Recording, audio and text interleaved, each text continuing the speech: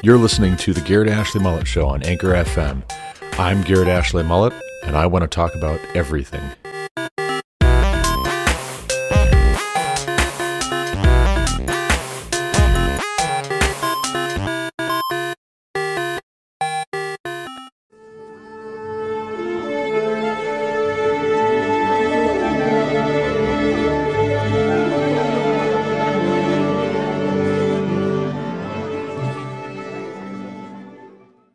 And the exit polls showed that, which was interesting, that the coronavirus, or that the virus, was a very has low was not salience. importance to many of the voters there. It was education, right, which is code for white parents don't like the idea of teaching about race. And I mean, unfortunately, race is just the most palpable tool in the toolkit.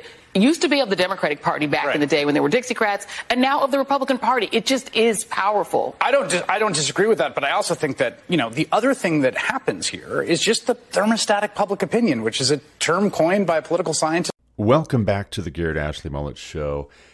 This is Garrett Ashley Mullet, coming to you from Greeley, Colorado for episode 180 of season 3, 245 of the Garrett Ashley Mullet Show.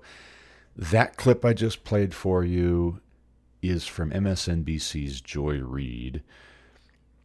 As the Daily Wire reports, she went into a little bit of a meltdown last night, Tuesday night, because Republicans in the state of Virginia pretty much have swept the field. They have cleaned house. They have won, it looks like, all the major races, set to get a majority in the House in the state of Virginia.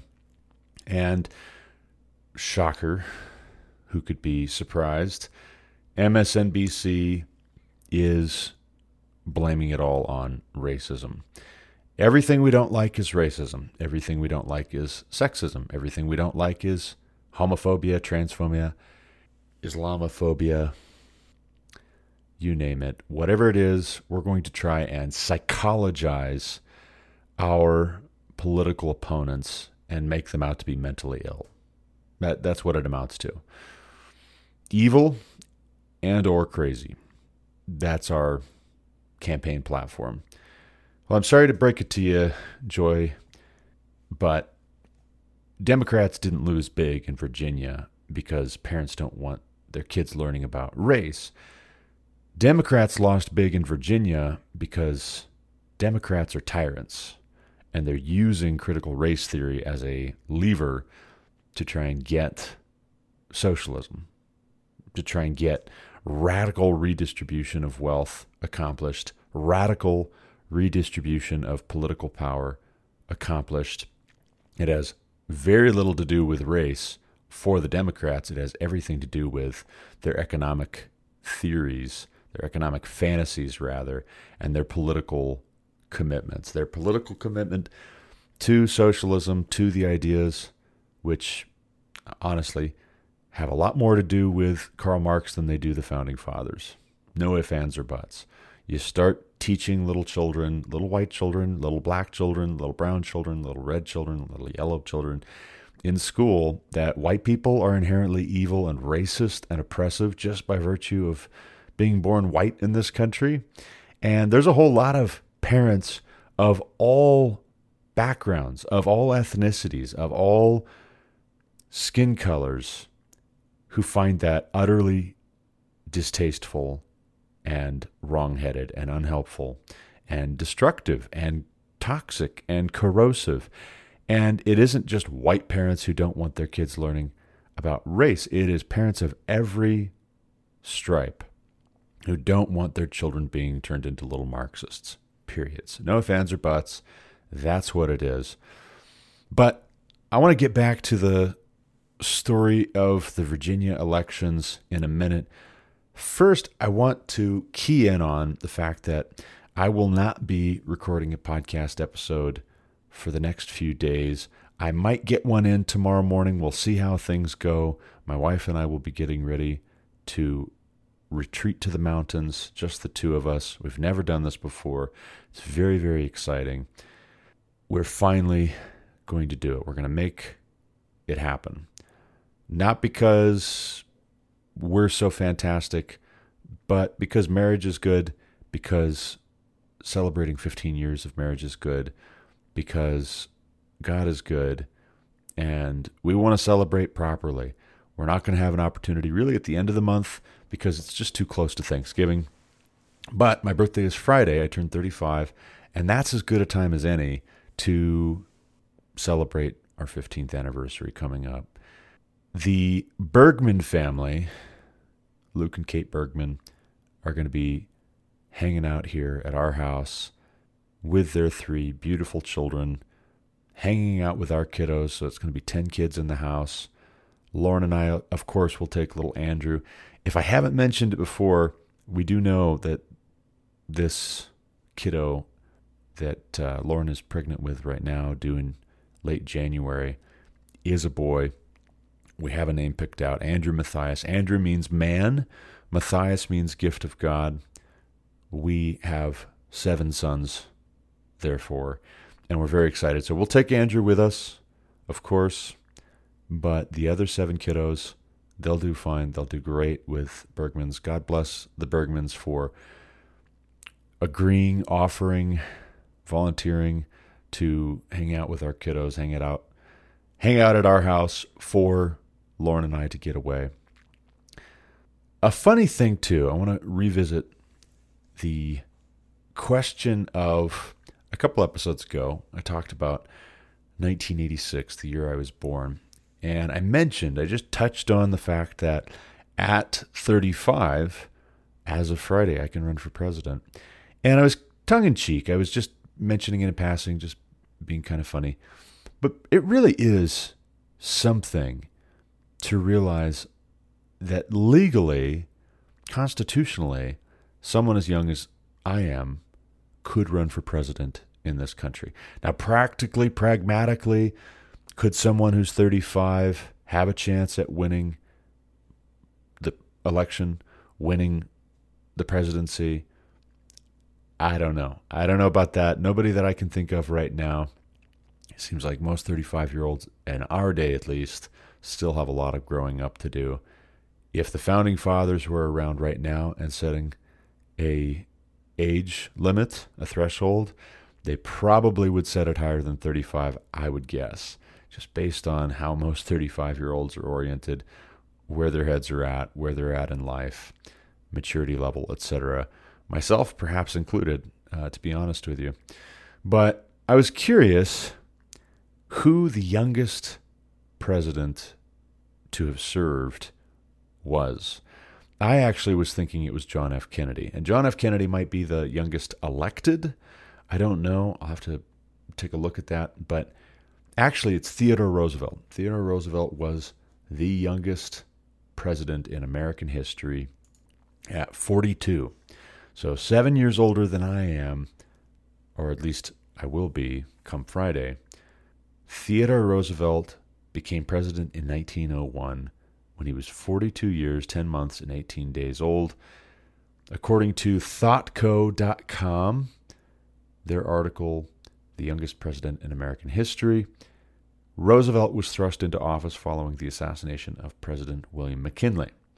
When he took office, Theodore Roosevelt was only 7 years older than the constitutional requirement that the White House occupant be at least 35 years old. Roosevelt was reelected in 1904 when he reportedly said to his wife, "My dear, I am no longer a political accident." John F. Kennedy is often incorrectly cited as the youngest president. Well, there you go. However, since Roosevelt was sworn in after an assassination, not an election, Kennedy does hold the record for the youngest person elected president. Kennedy was 43 years, 7 months, and 22 days old when he took the oath of office. So, okay, there you go. I thought so. I was suspecting so. What did I tell you? You heard it here, folks. It really is a funny thing, though.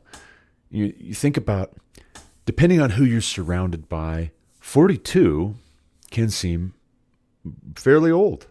42, when you're in your 20s, seems like a whole lifetime away because you're 20, right? You're 21 years old. Well, you're only halfway there, and you have no idea what the next 21 years might look like compared with your first 21 years. Your first 21 years, primarily, you're living with your parents, you're getting your education. At 21, you might still be getting your education formally. You may have started your working life, but you're probably not quite there in what you're going to be doing for the rest of your life. Some people are, not many people are. At 42, though, to think of yourself as young, you have to be surrounded by much older men, men who are much more established. So at 42, if everybody else in office is in their 50s, if everybody who is the donor class to you and other political candidates and officials is in their 50s and 60s, yes, 42 can feel rather young. You know, I think about my wife and I having gotten married early, having started a family right away, and now with our church here in Evans, we're surrounded by a number of people who are 5 to 10 years older than we are. Same stage of life in terms of the size of their family, the age of their children, but 5 to 10 years older than we are because we got started early. And so I can kind of relate a little bit to TR being young, or at least I wonder if I can relate. Maybe that's a better way to put it. I wonder if I can relate to TR being considered young at 42, being president. If he's got a lot of men around him who are 10 years or more his senior, he is treated with respect, but he's also treated with a little bit of distance, a little bit of oddity surrounds him to where people aren't quite sure what to make of him. That's been our circumstance where we're talking across to people who are 5 to 10 years older than us as equals, but also they know it and we know it that we're a bit younger. And 5 to 10 years is a long, long time. That's a lot of life that can happen, particularly when you are in your 30s or 40s. A lot of life can happen in 5 to 10 years. You can have parents pass away. You can have personal tragedies. You can have things happen to your children. A lot of things, up, down, good, bad, indifferent, wins and losses to learn from, life to live that might make you wiser, older and wiser. But I, for one, just to rest everybody's minds, put everybody at ease, I don't plan to run for president quite yet. Maybe someday, God willing, who knows? Who knows? I mean, you look at the subtitle for this, How Violence and Tragedy Thrust a 42-year-old into the White House. Lots of things can happen in 5 to 10 years, in 7 years. 7 years from now, I will be 42. Lots of things could happen in this country that we don't expect just yet. Lots of pendulums could swing other directions from how we think they're stuck or fixed right now. We think this is just going to be the way that it is forever. That's, I think, part of why the Founding Fathers wanted somebody older than 35, and I think that's part of why the two youngest presidents we've had were 42 and 43, because it takes maybe a few decades for you to pull your cranium out of your rear end and realize that some things, for better or worse, that we think are just going to be the way that it is forever, they can change very quickly in ways that we don't expect. And that gives you a certain measure of steadiness when you realize, hey, this might be totally different, totally other than what we're thinking tomorrow. I shouldn't count on this being the way that it is forever. Whether it's a great thing, I shouldn't count on it being this way forever. If it's a terrible thing, I shouldn't count on it being this way forever. God's the same yesterday, today, and forever. Everything else, by God's design, changes. That's the fixed constant. Everything changes. But let's talk again about Virginia specifically. Back to the present, back to our day. I'm looking at headline after headline after headline, and I get email updates from various news agencies, news organizations. I get notifications on my phone, and you've got the political landscape in this country getting a shakeup last night. The state of Virginia has elected a whole lot of Republicans. I'll give you just the quick summary. A whole lot of Republicans got elected in the state of Virginia last night. And why is that? Well, the Democrats, as you just heard at the top of the episode, are reaching for racism. This is all about racism, right? See, America is the racist country we've been saying it is. Well, wait a second. Not so fast. Maybe, just maybe, it had a lot more to do with you guys being tyrants. You Democrats have been locking everything down that you possibly can. You've been putting people out of work. You're talking about taxing people who still do have wealth and still do have jobs, taxing those people into oblivion. And then we've got stories and headlines flying around that the man in the White House is considering $450,000 for families of illegal immigrants. Meanwhile, you've got American citizens being thrown out of work. You've got fuel prices, gas prices going through the roof, oil prices ticking up and up and up and up. We're going into the winter. Natural gas prices are much higher than they were last year. And we have the President of the United States of America asking OPEC to produce more oil. All the while, the headline yesterday that I saw, it was probably a little older than yesterday, but it might have been just from yesterday, is that the Keystone XL pipeline coming down from Canada, down through North Dakota, down through the Williston Basin and the Bakken that I worked in for 7 years in the oil and gas industry up there, the Keystone XL pipeline is officially canceled. It's officially not just suspended, on pause, on hold, canceled. Uncle, we're tapping out. We give up. Can't do it anymore. Can't do it. Can't wait around forever. Can't keep all of our capital tied up in this project that Democrats have decided they want to make war on. Not doing it. That, my friends, is the kind of stuff that Democrat losses in Virginia are made of. The candidate for governor on the Democratic side made comments that parents should not be interfering in what their children are being taught in public schools. Basically, you have no business telling teachers, telling principals, telling school boards you object to certain books being read, certain curriculum being taught. You object to pornography and socialism and critical race theory being peddled to your children. You have no right as a parent to go interfering in what really is the rightful domain of educrats. How dare you? I don't care what color you are or what color your children are. No parent should hear that. No parent should hear that. McAuliffe lost because of nonsense like that, which has everything to do with where the Democrat Party is at, where their heads are at. They think that that is just common sense. Who would object? How could anybody be offended by that? Well, it's just common sense. No, it's not common sense. It's a logical outgrowth of your ideology.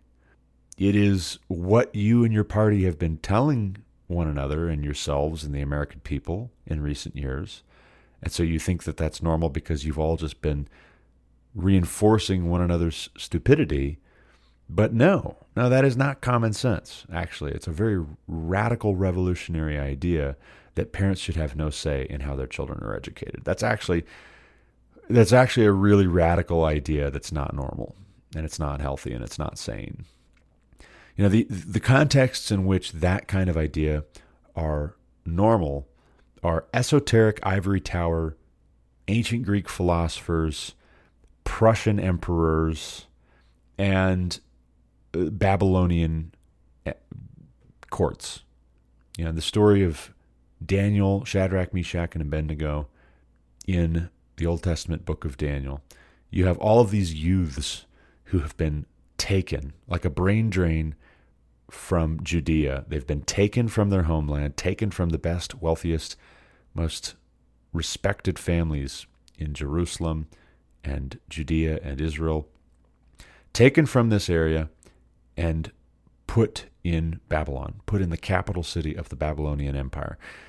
And there they will be given new names, Babylonian names. There they will be given new clothes and a new diet, and they'll be taught the language, and they will be grafted into the Babylonian administrative state. In that kind of a context, a candidate for governor might say, you parents have no business interfering in what we teach your children. In that kind of a context, the state might presume that it has absolute right, absolute authority over every little aspect of how your children are engineered, how their understanding of the world is cultivated, how their thinking about themselves and God and their fellow man is shaped and formed. Is that the context that we live in? Maybe. It might be, actually. Is that the context that we want to live in if we have a choice? Not on your life.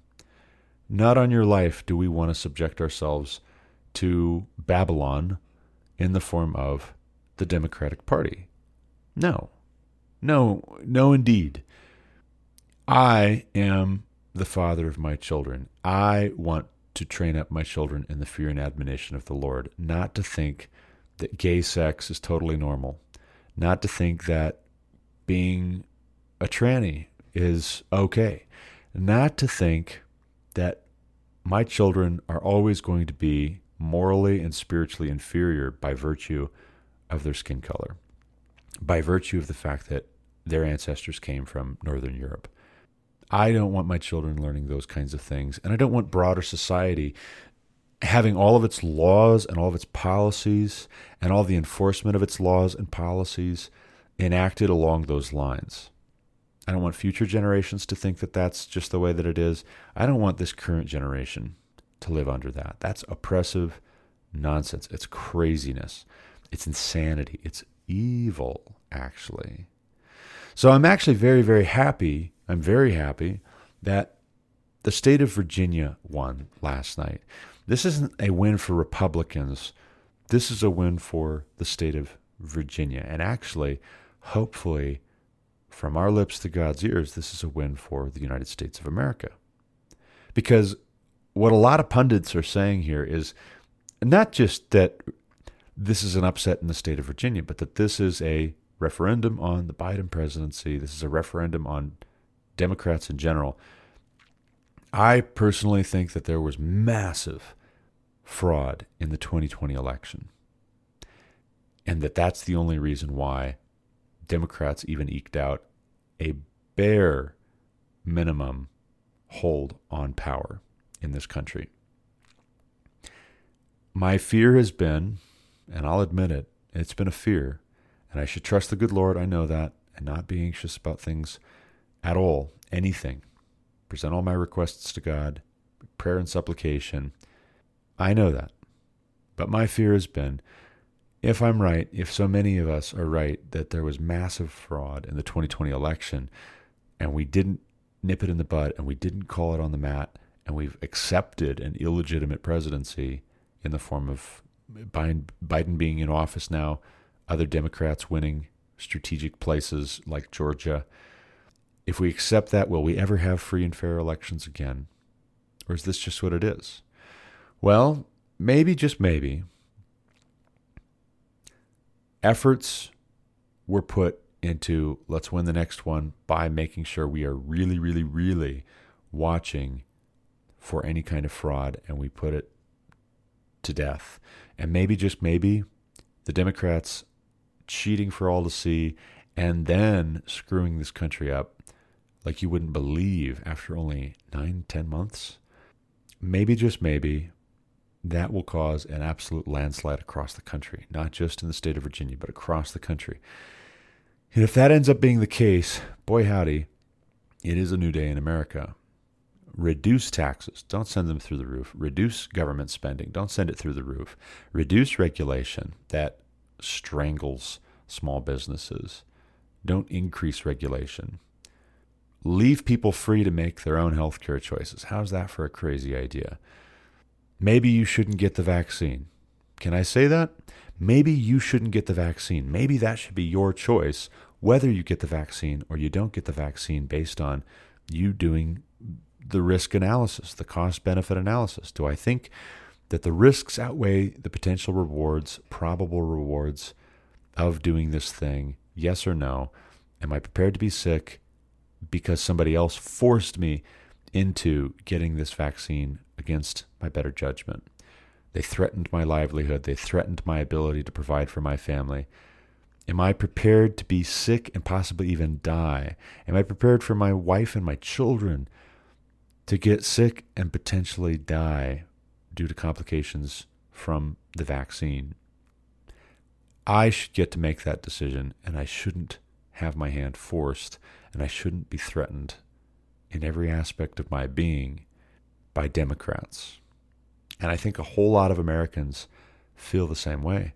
And I think that Virginia and the results of the election last night are a sign that a whole lot of Americans, next chance they get, are going to say that loud and clear, and we're going to have a sea change. I hope. I hope, even with regards to young people.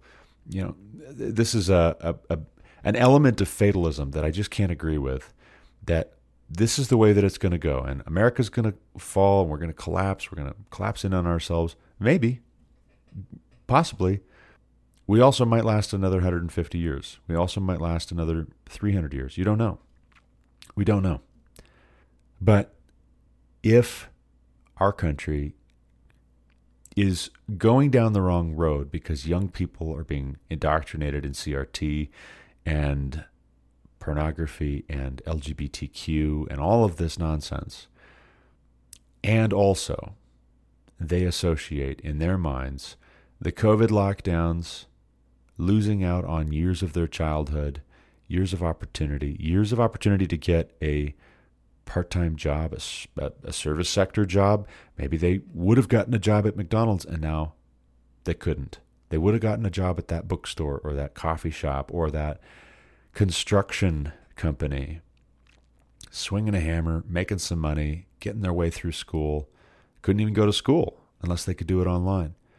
Couldn't get together with their friends without worrying that the cops were going to be called. They'd be carted off to jail, face big-time fines in some places, in a lot of places, and pretty much all the places where Democrats controlled things. There's a whole lot of young people that might say, you know what? That was the jolt. That was the wake-up call. A whole lot of young people who were raised and indoctrinated in all of this might just find themselves inoculated against leftist ideology as a result of how Democrats played the COVID pandemic. It might just be. Time will tell. Only the good Lord knows for sure. But a pox on fatalism. I am not okay with fatalism. I get depressed. Believe me, I get discouraged. You know I do. You can hear it in my voice if you listen to this podcast on a regular basis. I get depressed and I get discouraged from time to time because it's like, man, what does it take, right? How long is this going to go on? Why are people not listening? Why are they not responsive? Why won't they pay attention? And maybe, just maybe, by God's grace, by an absolute miracle, there is revival in this country. And maybe God will heal our land, and He will restore us, and He will bless us again. That is a cause worth hoping for and arguing for and praying for and working for. Jeremiah 29:7 says we should seek the welfare of the city to which Yahweh our God has brought us in our exile. We should seek the welfare of the city. And in that context, the city is Babylon.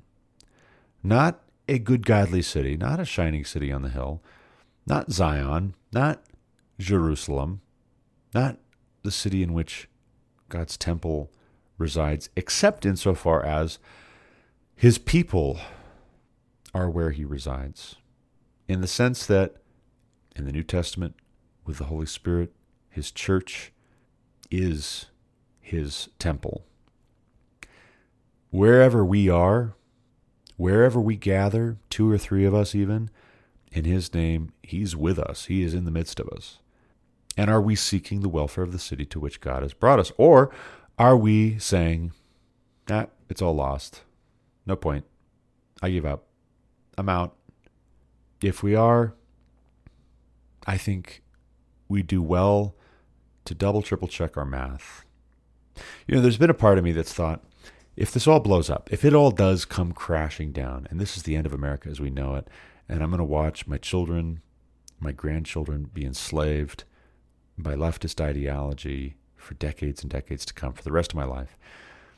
Maybe all of these efforts I've put into studying history and arguing the points and arguing theology and philosophy and worldview according to God's word, maybe it all will have fallen on deaf ears.